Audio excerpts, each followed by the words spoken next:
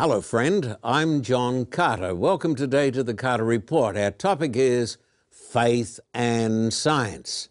We have with us today a great scientist, Dr. Fuz Rana from that great organization in Southern California, Reasons to Believe. Welcome today to the Carter Report. I'm John Carter in Moscow, in Havana, Cuba. Now in Kiev, the capital of Ukraine. I'm John Carter in Petra, right here in communist China, reporting from India. Hi, I'm John Carter in the Solomon Islands. I'm John Carter in Soweto, from El Salvador. I'm John Carter in Sydney, Australia. John Carter brings together faith and science. Welcome back. We're glad to have you with us today. Dr. Rana, we're delighted to have you with us from Reasons to Believe. Well, thank you for having me. I have been tremendously inspired by the material that has come out of Reasons to Believe. Thank you.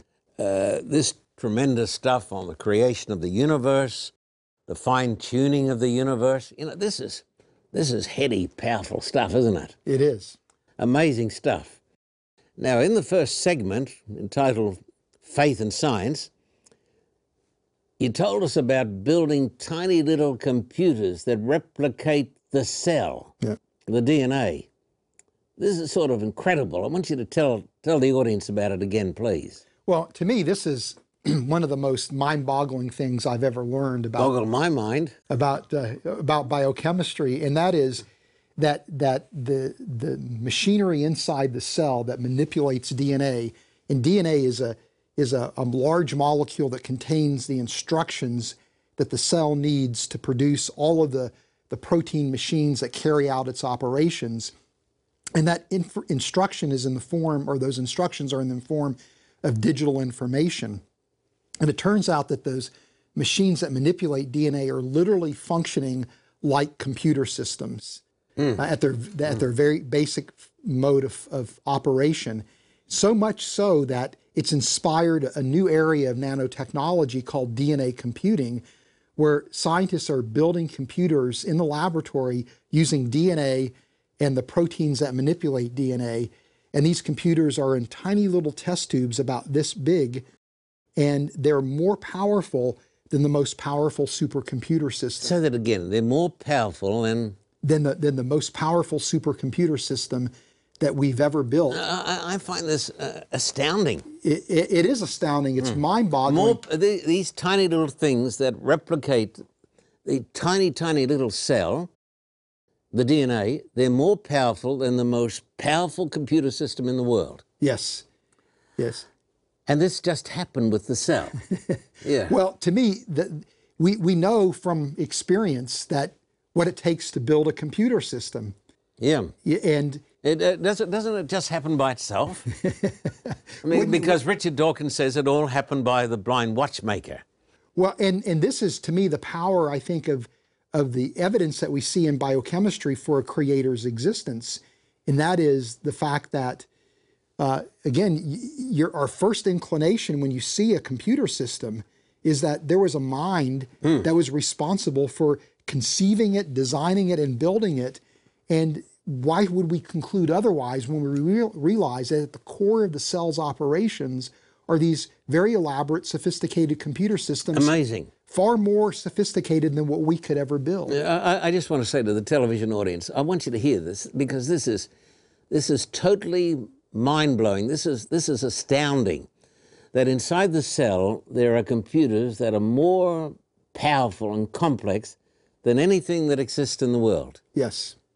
And the cell is so small that you've got to have a sophisticated microscope to see it. Yes, yes, that's right. You're a biochemist. Where did you do your degree, incidentally?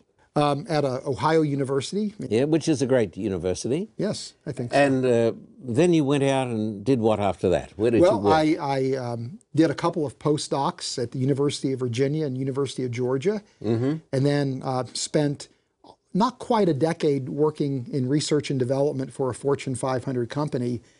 And from there went and joined the Reasons to Believe, which I've been a part of now for Which gives 20 years. reasons to believe. Yes. I mean, Yeah. the focus of our organization is to show how the latest discoveries in science provide evidence for God's existence and the reliability of Scripture. So you believe that faith and science can very happily coexist? Yes. In fact, I think not only can they coexist, but I think scientific discoveries give us reasons to believe that the Christian faith is true. Absolutely. Yeah, and Yes. so it's not a question of achieving some kind of détente or truce, but it's really, It's the most reasonable conclusion. yes, that when you look at the scientific evidence, it just indicates that there is a design to the universe, a design to life that to me only makes sense if you think about that design coming from the mind of a creator. Is it not true, and I've read a little bit about this, and I've listened to great scientists like Hugh Ross and others, that the whole universe is fine-tuned for life? Yes. This is called the anthropic principle, is this right? That's right. And this, again, is a discovery that I think is on par with the discovery of DNA computers inside the cell. I mean, it's mind-boggling to It's think, mind-boggling. to think Everything. that the way the universe is constructed, the fundamental constants and the parameters and the characteristics have to assume exacting values. 1 part in a trillion, trillion, trillion, trillion. Yeah, I mean, the level of exactness is almost incomprehensible. And if any one of them deviates ever so slightly from those values, life wouldn't be possible in the universe. And this suggests that the universe is designed, but it also suggests that the universe has a purpose. It's fit for a purpose. Yes. And that purpose is the advent of humanity. Yes. And so it's, as Freeman Dyson once said, it's as if the universe had us in mind from the very beginning. You know, that there's something about the universe that is structured in a way that makes human life possible. I just want to say to the watching audience, I personally would find it very, very hard to be a rational atheist. I find it very hard to be a person who thinks rationally and believes that all of this, the fine-tuning of the universe, the construction of the cell, the replication of the cell in these tiny, of the DNA, in these super, super tiny computers, I'd find it hard to believe all of this could happen by itself, Yeah. by a blind watchmaker. Me too. I mean, I think if you really are looking at the evidence objectively, at minimum, it's rational to think a creator exists. But I think the evidence really, if you're open-minded, compels you to think that a creator exists. I'm compelled. For people who've just tuned into the television program, tell me more about the cell. How big the cell is, what goes on inside the cell, how we're now trying to replicate the computers that are working inside the cell. The way I like to think of the cell is that it's like a microscopic molecular scale city where, you know, the smallest bacterium is probably about a micron or so in size. That's about 1/1,000,000th of a meter. And a large cell might be a couple hundred microns in size. It's huge. But the operations that are taking place in the cell are incredibly complex, incredibly mind-boggling in terms of the complexity.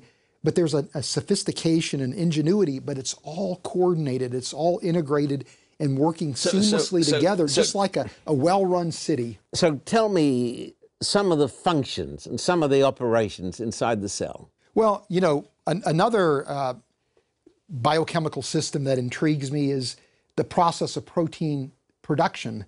And it literally is like a well-run assembly line where... Inside the cell? Yeah, where you have the set of instructions in the DNA molecule, and when it's time to make a particular protein, because the cell needs that operation that protein carries out, that information is copied by an elaborate set of machines that, in effect, are a computer operation. And then that copy is escorted to a structure called a ribosome. It's like a protein assembly line that bit by bit assembles. And this actually happens? Yes. Can you see this? We know it happens from a whole host of biochemical evidence. So Yes. the ribosome, Because it's so small. it's so small you can't Yeah. really see it now. Goodness. But you're inferring it from all the chemical data that you've collected in terms of how the cell operates. But literally, a protein is a chain of smaller molecules called amino acids that are linked together, and they're brought one amino acid at a time to the ribosome, and it's assembled in a precise, exacting manner. And throughout that whole process, there are all these quality control checkpoints that are making sure that this process happens without any error or without any mistake. It's all exquisitely optimized. Well, to a reasonable mind, this would be evidence for a designer. Yes. Is this a rational statement? It is. And to me, this brings to mind the old watchmaker argument of William Paley. That, Yeah. you know, that if you see a watch, this was Paley's argument, on Yes. the side of the road, you would conclude that there was a mind that made it because that watch has certain properties that reflect what human beings do when we design things. And the same properties are found in every biochemical system. Those same properties, and so it revitalizes that old watchmaker argument. All right then, Doctor. You brought up in a home that was somewhat antagonistic towards Christianity. Yes. Then you go to university. Did science play a part at all in your conversion to Christ and Christianity? It played perhaps the central role. When I was an undergraduate student, I embraced the evolutionary paradigm. I was an agnostic. I would have cheered on the likes of Richard Dawkins and would have agreed with him. And yet when I was a graduate student, it was discoveries like we're talking about now that gave me some very serious pause for thought. And so I asked, can the blind watchmaker mechanism produce this design? What made you ask those questions? Because the way that biochemical systems operate is so sophisticated and ingenious and elegant that it's not like the types of chemical systems that we cobble together in a laboratory. So did you sit down sometime and say, how does this happen? I did. And so I literally began to study the origin of life question. In addition to all my other And responsibilities. the atheist has got no answer to this, has he? No. The origin of life. Within about a month of serious study, I said there's no way that chemistry and physics on its own can produce these kind of systems, that there has to be a mind. And that then leads to two very important questions. Who is that creator? And do I relate to that creator? And if so, how? And I felt that the best answer to that was in the person of Christ and in the gospel itself. How did you hear about Christ and the gospel? Well, it was a pastor who was he married my wife and I, but as we were sitting down to talk about what that marriage would look like, he challenged me as a non-believer. He challenged me to get a copy of the Bible and read it for myself. He asked me, have you ever read the Bible? And my answer was no. I was 23 years old at the time. I'd never picked up the Bible. And so he said, how do you know it's not true?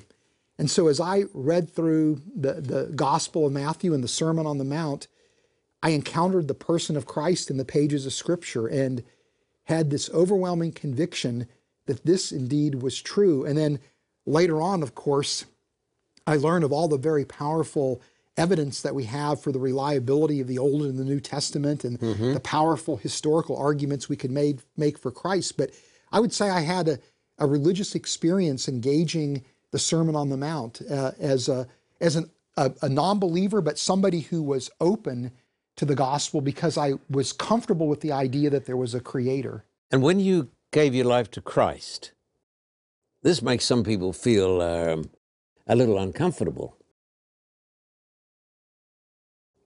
But we're talking about something which is real. It's as real as anything scientific. When you gave your life to Christ, what happened to you? How would you explain this? Well, I felt like I finally understood what my place was. Where you came from? Yeah, where I came from. Why you were here? Yeah, what was the purpose and the meaning of my existence? And to me, that meaning and purpose is in the relationship with our Creator. And I also realized that I had this opportunity to know that creator who made the entire universe. I know, this is a mind-boggling concept. And I could know that creator through the person of Christ and his sacrifice on the cross, so that I could be reconciled to the creator, so that my sins would be forgiven, that which was keeping me from the creator. That is maybe even more mind-blowing than of course it is. Than thinking about the elegant design that you see in biochemical systems. That the creator of the universe is interested in you and me. But I also came to realize that as a scientist, I didn't need to apologize for being a Christian, because the worldview that Christianity represents is actually foundational for doing science itself. Yes. Tell us about this. Well, I mean, to do science, we're making certain assumptions. What are these assumptions? Well, we assume that the universe is real, that it's worth studying. Yeah. There's value. There are laws. Yeah, there are laws. There's a regularity to the universe, that the universe is intelligible, and that we have a mental apparatus that's trustworthy enough to study the universe. Well, those assumptions flow right out of the Christian worldview. Of course. If God is the creator and has revealed himself through the creation, and the creation is good because the creator made it, well, it's worth studying. Creator's a God of order. There's a regularity to the universe because the creator instituted that. And as humans made in God's image, we have that ability to understand the universe. Is it not true, and this kept Darwin up at night, he said, if this mind has come from the very lowest and has happened by blind chance, how can I trust its processes? How can I believe in anything? So if you don't believe in God, how can you believe in laws by which we can interpret the universe? Yes. This is a question. Yeah. Because, I mean, the fact that there's even laws that dictate the way the universe operates suggests there had to be a mind that generated those laws, that produced those laws. There had to be a lawgiver. So it's not just that the fact that the universe has a beginning that points to a creator or the design. It's the fact that everything is operating according to a regularity. Where do those laws come from, if not from a creator? Is it not true that the great scientific research was made possible because of the Christian faith? Well, it's no accident that modern science with birth and flourished in Christian Europe. And in fact, the scientists who were instrumental in establishing the different disciplines of science were all men and women of God who were studying science as a way to gain deeper insight into the Creator. It was an act of worship for them. I want the television audience to think about this. The great atheist, Richard Dawkins, and every atheist says this, that man is the product of time, think about this, time plus matter plus chance. That's true, isn't it? Yes. That's atheism. Well, if we're the product of time plus matter plus chance, then how can you believe in anything? How can you trust your senses? That's an incredibly powerful point, because if our mind is cobbled together by evolutionary processes, it functions just good enough for us to survive. There's no guarantee that what we think or perceive is true or reflects reality. And so the atheist, without being hard on him, because we love the atheist, but the atheist has to take an immense leap of faith. Yes. He's the person who's the most religious of all. Richard Dawkins is the most religious person in England and the most zealous in many ways. I'm being a little facetious. Now, Darwin, the great Englishman, Charles Darwin, thought up the idea of evolution. Yeah. Of course, he was very familiar with the marvelous workings of the cell, wasn't he? I mean, he had great microscopes. He knew everything that you know, didn't he? Actually, what's interesting is almost everything that we know about biology was discovered after Darwin's theory of evolution. Yes. You know, and so Darwin had no concept of the complexity of the cell. He thought it was just a blob of jelly. Yes. And so it's easy to think how a little blob of jelly might emerge in a warm little pond. Yes. But it's hard to envision how a molecular scale system that is more complex than a city could emerge through. I think most blind unbelievers don't think this through. I don't think they think through to the logical conclusions. That here you've got a cell and you've got trillions of them inside you, and each cell is more complex than a big city like Los Angeles. And scientists today are taking some of those intricate workings of that cell, and they're making super duper computers. Yes. Well, you know, something else that's also interesting is there's an area in technology called synthetic biology.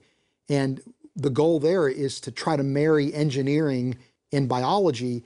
And so scientists are trying to engineer new life forms.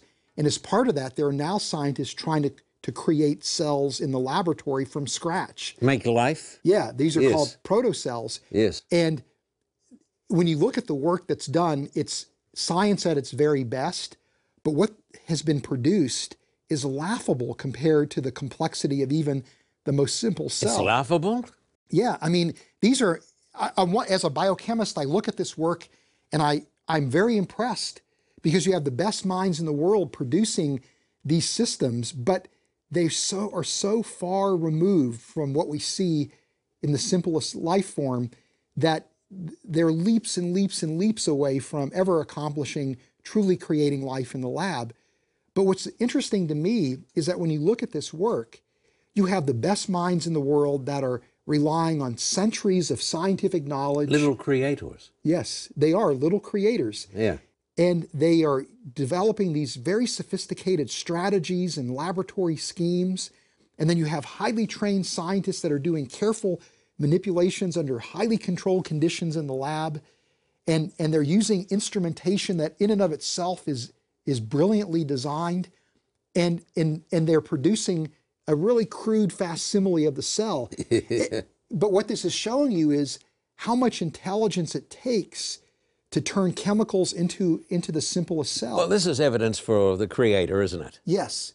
And to me, this complements the idea that we see design in biochemical systems. Because what this is showing is that empirically in the lab, we know intelligent agency is needed to make life. And then when we look at living systems, we see the telltale signature of design. So when you couple that together, I think you have a very powerful set of reasons to think that there really is a creator responsible for life. Now, we've talked about this, but I just want to go through this again. Tell me of the relationship between faith and evidence, as far as you're concerned. Well, to me, I think it's wrong to think that as Christians, our faith is a blind faith. Yes. Our faith is anything but blind. It's based on evidence. There's scientific evidence for a creator, for the reliability of Scripture. There's archaeological evidence for the reliability of the Old and the New Testament. There is indeed. There's historical arguments we could make for the life, death, and resurrection of Christ. Yes. You know, we all have experienced, I think the religious experiences that we have as Christians, where we experience God, is also evidence for why there must be a creator and why Christianity is true. If somebody is just tuning in today, Doctor, and they're on the verge of becoming a person of faith, Yeah. and becoming a Christian, what would you say to that person from your own experience?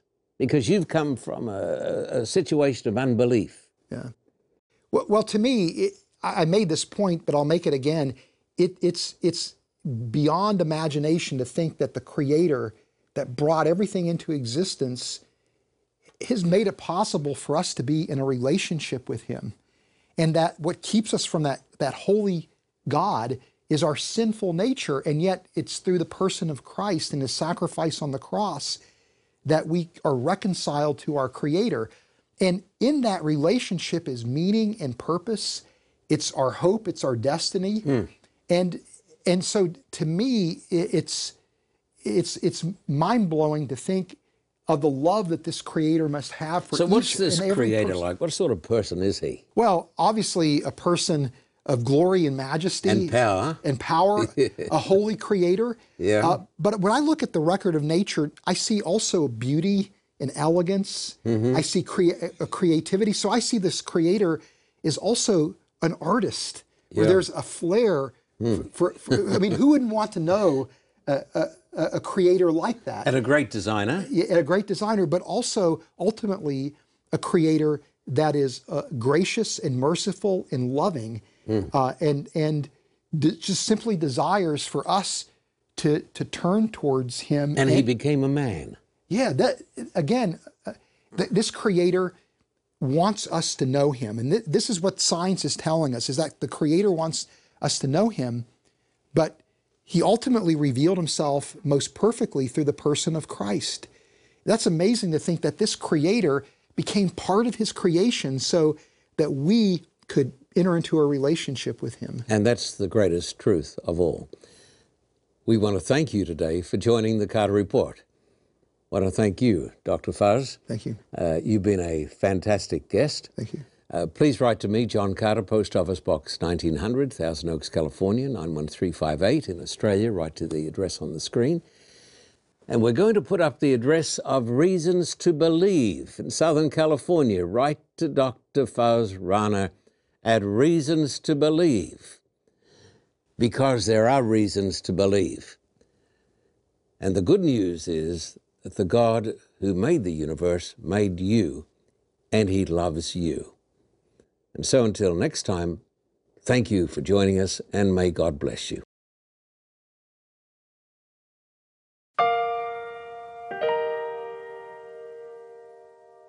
Hello, friend.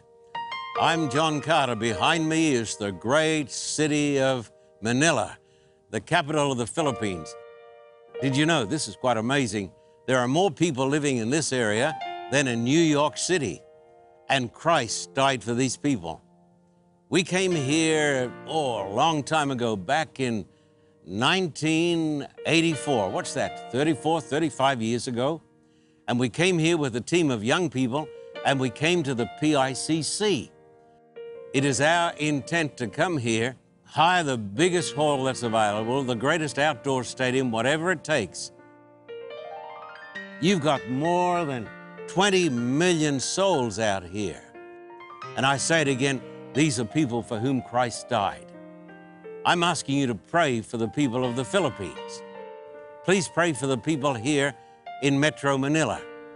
And please write to me, John Carter, Post Office Box 1900, Thousand Oaks, California, 91358. In Australia, write to me at Terrigal at the address that is now showing on the screen. We're back in Manila, and we're back with a message from God. That message is, Christ died for you, and Christ is coming again soon. Please support us. Write to me today, Post Office Box 1900, Thousand Oaks, California, and also write to me at Terrigal in Australia. Thank you for your support, and God bless you.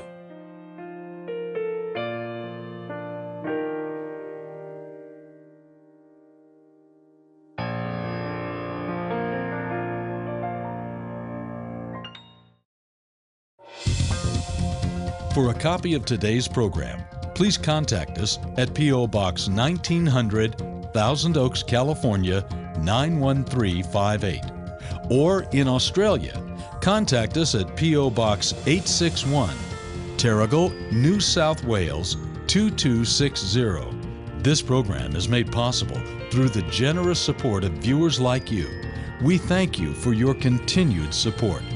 May God richly bless you.